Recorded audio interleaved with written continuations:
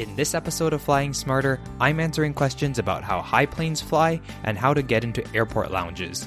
Then, I'm chatting with Dr. Carrie Tan about COVID-19 and the airline industry.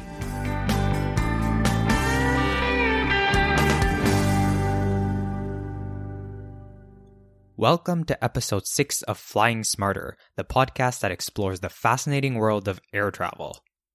I really couldn't get away with starting a podcast about air travel during COVID-19 without addressing the pandemic, so in this episode's main segment, I'm talking to an airline industry expert about the impact of COVID-19 on the airline industry and what the future holds, so stay tuned for that. But first, let's start by answering some questions about air travel. How high do planes fly?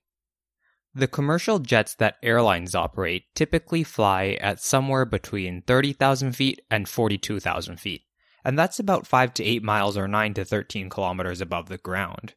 And this is the case for a number of reasons, and the main one being efficiency.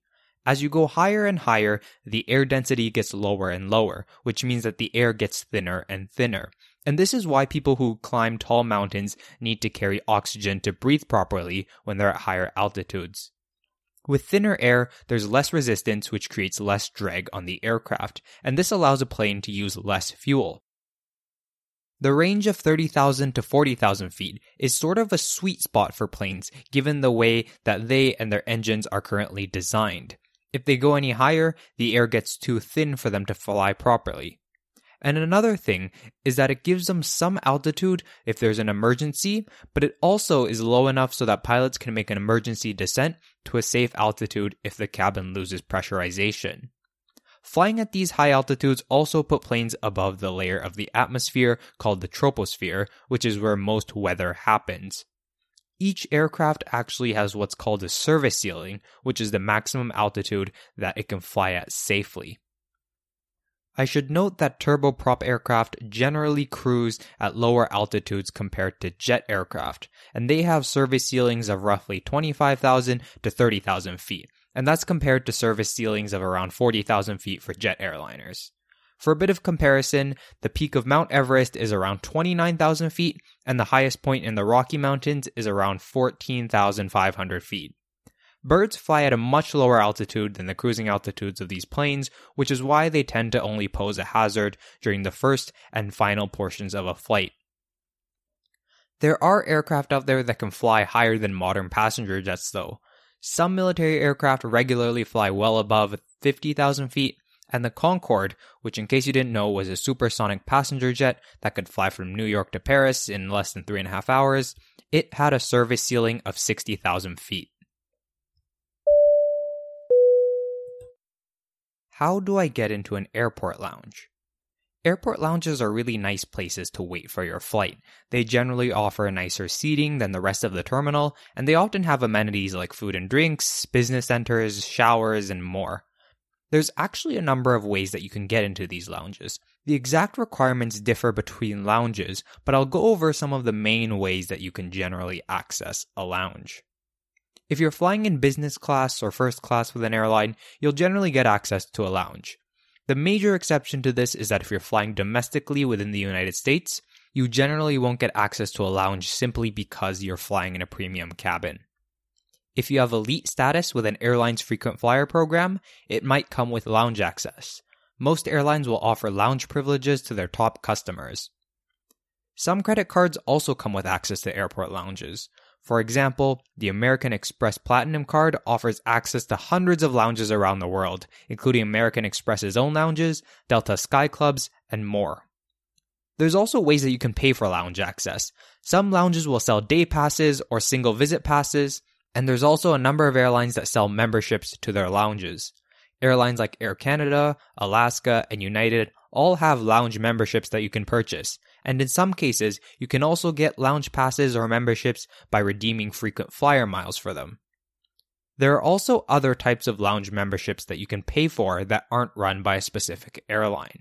And the most well-known of these is Priority Pass, which gives you access to a network of over 1,000 lounges run by different airlines, airports, and third parties. A number of credit cards also come with Priority Pass. Did you know that Milwaukee Mitchell International Airport has recombobulation areas after each security checkpoint? After going through security, passengers are greeted by a sign that says recombobulation area, and it's there presumably because passengers are discombobulated after having to put their shoes back on and repacking their bags and putting things back in their pockets. It's not super clear if recombobulation is an actual word, but these signs are there mostly to put a smile on people's faces, but there's actually some space there for passengers to get their belongings together in these areas as well.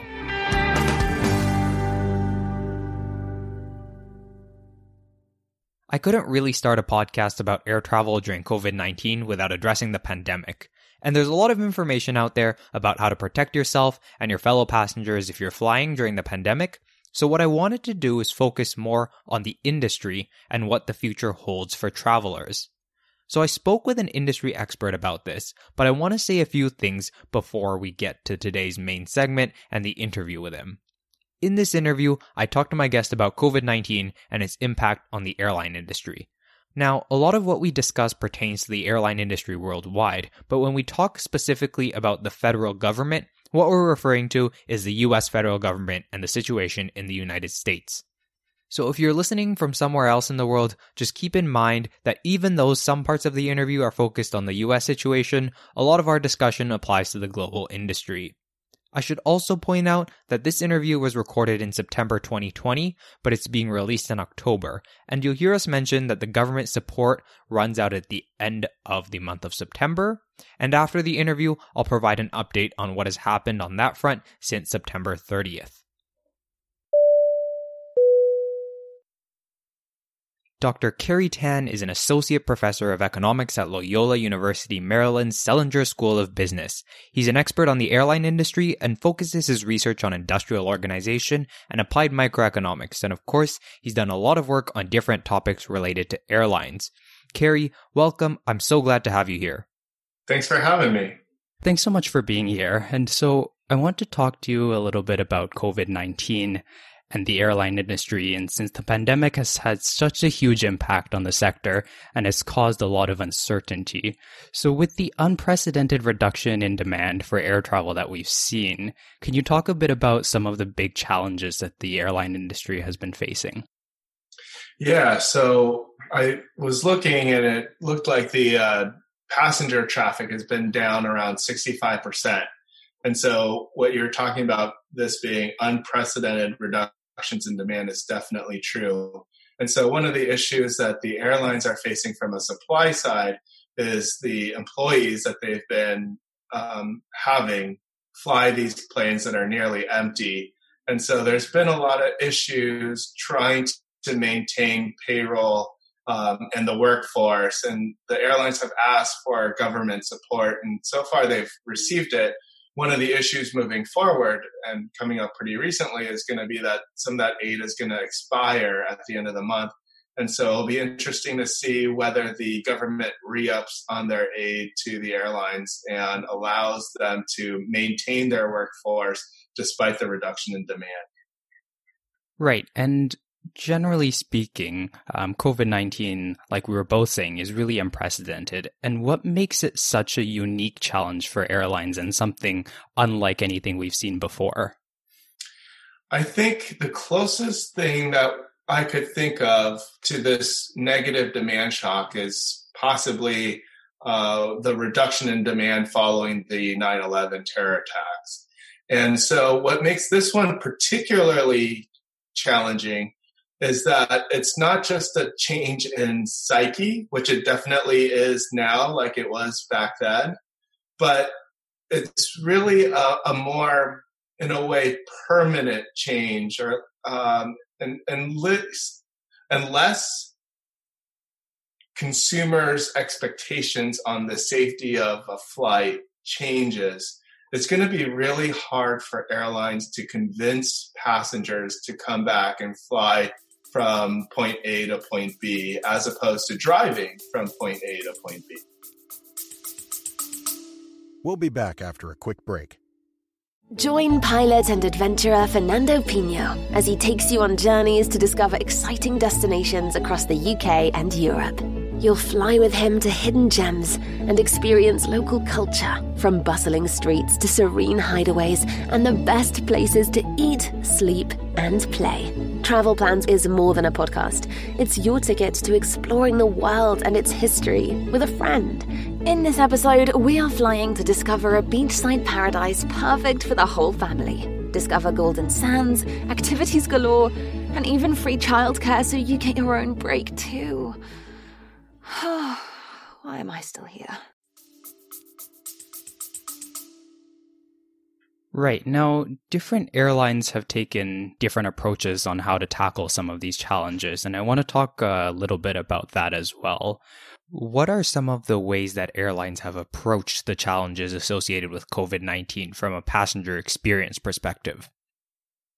Yeah, so at least from the passenger experience, what we've seen is that a lot of airlines will keep the middle seat open or try to do some sort of social distancing within the actual aircraft. But as far as policies are concerned, one thing that airlines are trying to do to win back passengers is by canceling change fees, or at least getting rid of change fees, and allowing passengers to have that flexibility that if the pandemic were to persist and the passenger wasn't comfortable flying, then they would be able to change their flight to a future date. Now, one thing that I wish we could see is better support for cancellations and getting refunds. But at the very least, having no change fees allows for some flexibility for passengers. And on the note of policies, and like you were saying, these sort of been changing and even evolving since the start of the pandemic, and they can be confusing and frustrating sometimes, especially when they keep getting changed. Do you have any advice for people who are trying to navigate all of these changes and all of these different policies between the different airlines? Yeah, so unfortunately, I had to cancel 3 trips this past summer due to the pandemic. And so, at least for me, what has helped is checking the websites and checking the emails that I receive from these airlines. At first, I was getting an extension of travel funds from certain airlines. And then for, say, Southwest in particular, they converted the travel funds from dollars to points. The benefit there is that the points for Southwest don't expire. And when I had to cancel a flight with Alaska, they extended the expiration date for those travel funds. So as you mentioned, these policies are fluid and they've been changing. And so taking some time to research the particular airline's policies, I think is really important. Right, that's great. And I'm sure that people who are in positions like that might find that insight very helpful. Well, here's something else that I'm curious to get your thoughts on. So beyond the major headlines like airline bankruptcies and aircraft retirements and that type of thing, what are some things that you think might have been changed forever in the industry? That's a really good question. And so, again, as I mentioned before, the closest thing I can think of this negative demand shock would be the 9/11 terror attacks. And so in response to that, what we saw were certainly, like you mentioned, some airlines going bankrupt. But what we also saw was that triggered the start of a long period of consolidation in the industry.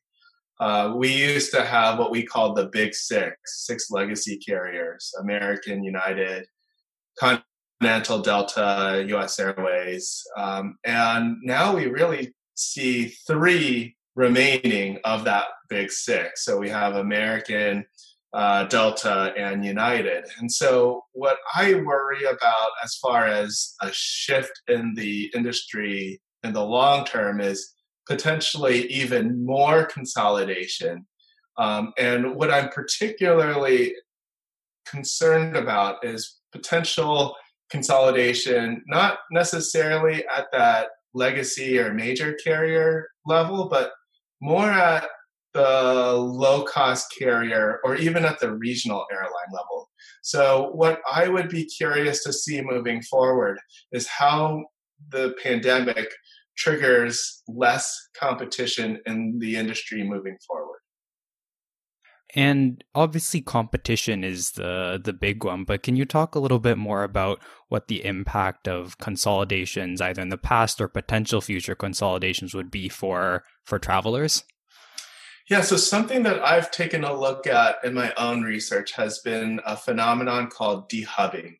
And so what I have noticed is that with those consolidations since 9/11, there's always been a case in which one of the hub airports becomes redundant and therefore dehubbed after the merger. So what I mean by dehubbing is an airport no longer being used as a hub airport.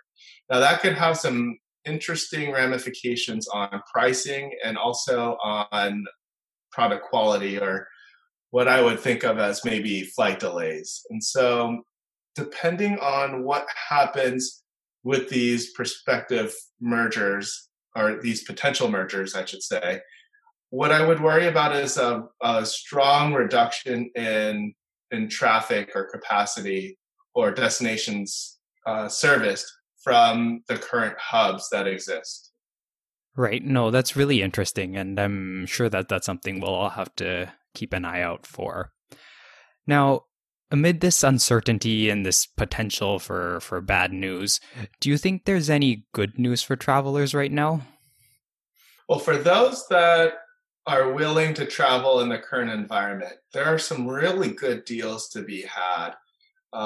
Airlines, I keep getting emails from various airlines saying, hey, fly for as low as $49, $59, or hey, if you use your points, you're gonna, the points are gonna be worth more. Or actually, I should say, if you use, say, certain credit cards that are tied to airlines, then you'll earn more points for booking travel using your airline credit card. And so if you are willing to travel now or in the near future, there's some really good deals to be had.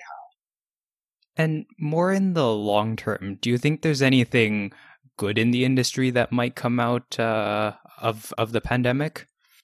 I'm hoping that we'll see increased safety precautions, and that will continue moving forward. And I would be curious to see how the changes to the fees that passengers love to hate, whether those are removed forever or whether that's just a temporary fix to convince consumers to come back onto planes. Now, at this point, we're somewhere between 6 months to almost a year into the pandemic now, depending on where in the world you are. And reflecting on what's happened so far, what would you say is the one thing that's impressed you the most when it comes to the air travel industry during COVID-19? Yeah, so another really great question. I think that the airlines' response and their backing up of their policies of making sure that consumers wear a mask and keep their mask on during flight has been pretty impressive. And I hope that's something that will continue moving forward. And then I want to flip that question around too. So what's one thing that has perhaps shocked you the most in a negative way? So I would say from a negative standpoint, I was really disappointed when I heard about the airlines getting the aid from the federal government. But then also one of the promises that they made to get the aid was that they would maintain their capacity, particularly at small airports. But certain airlines wanted to go back on that and say, hey, we can't sustain our operations at these airports, even though they had promised to do so when they got the money from the federal government. Right. Now, the government aid, and correct me if I'm wrong, runs out at the end of September. How do you think things will play out after that? Well, it'll be really interesting to see whether politicians in DC are going to rally around the airlines again. I think the idea was initially in March when they got the first round of money that 6 months would be long enough to kind of weather the storm. But now that the 6 months later and we're still having issues, I think that the federal government might say, well, this might not be good bang for a buck right now. So it might be hard for the airlines to get another round of funding, which really sucks for the workers at these airlines who've done nothing wrong. As someone who's been working on my own private pilot license as a hobby, I've been meeting prospective future pilots and captains. And it's been really hard for them to think about what their job prospects are going to be like down the road, knowing that capacity has been dropped significantly and traffic has been dropped significantly due to the pandemic, and there's no kind of end in sight right now. On sort of on the note of uncertainty and, having no end in sight, here's perhaps the $1 million question. How do you think the recovery will play out for air travel? I think it's going to be very slow, unfortunately. And until consumers' expectations and their psyche around travel changes, it's going to take a while for airlines to really get consumers back into planes and flying around to the levels that they used to be a year ago or so. So I think it's gonna be a long haul as far as this recovery is concerned. One of the things that I've heard being floated around and even seeing sort of with how airlines are reacting now is that airlines are going to have to turn basically almost completely towards leisure traffic, at least in the near future. Do you think that that's going to be the case and that there's going to be a big shift in business travel, perhaps? I think that's definitely the case for now. I know for myself, I had a couple of conferences lined up for this year and next year that look like they're going to be going virtual. And so I think as far as business travel is concerned, it's going to be much less than it used to be. And that might be one of the last revenues or streams of revenue to come back. And so the focus on more leisure travel might make sense. Although, again, it's going to take some work to convince even leisure travelers to come back and fly longer distance compared to what it used to be. Now, one of our main goals here on the podcast is to help people become better informed and smarter air travelers. But of course, there's a lot of people who simply aren't doing any air traveling or any travel at all right now. What would you say to people who are closely watching the industry or who are just sitting at home itching to get on a plane and go traveling again? So that's another great question. I think what's going to be really important is potentially using the flexibility that airlines have provided and the changes to their cancellation or really their change fee policy, and book travel potentially as far ahead in advance as you can, locking in some of those lower fares, and always having in your back pocket that you could either cancel or change your flights or your plans if necessary down the road. Dr. Kerry Tan is an associate professor of economics and an airline industry expert at Loyola University, Maryland, Selinger School of Business. Well, Kerry, thank you so much for taking the time to come onto the podcast. I really appreciate you coming to share your insight and expertise. Thanks again for having me, Andrew. Like I mentioned earlier, this interview was actually recorded in September, and that's why we make reference to the US federal government support for airlines that ended at the end of that month. So what ended up happening is that the government didn't extend its support by September 30th, and US airlines have begun the process of furloughing tens of thousands of employees. And these employees, unfortunately, are joining the tens of thousands of other airline staff that have been laid off or furloughed in the rest of the world over the past 6 months. However, some airlines like Delta and Southwest have actually been able to avoid furlough so far through cost-cutting measures and voluntary agreements. I don't really want to get into the politics of it all, but as of the weekend prior to this episode's release, discussion for further support for airlines in the US is still ongoing at the federal level.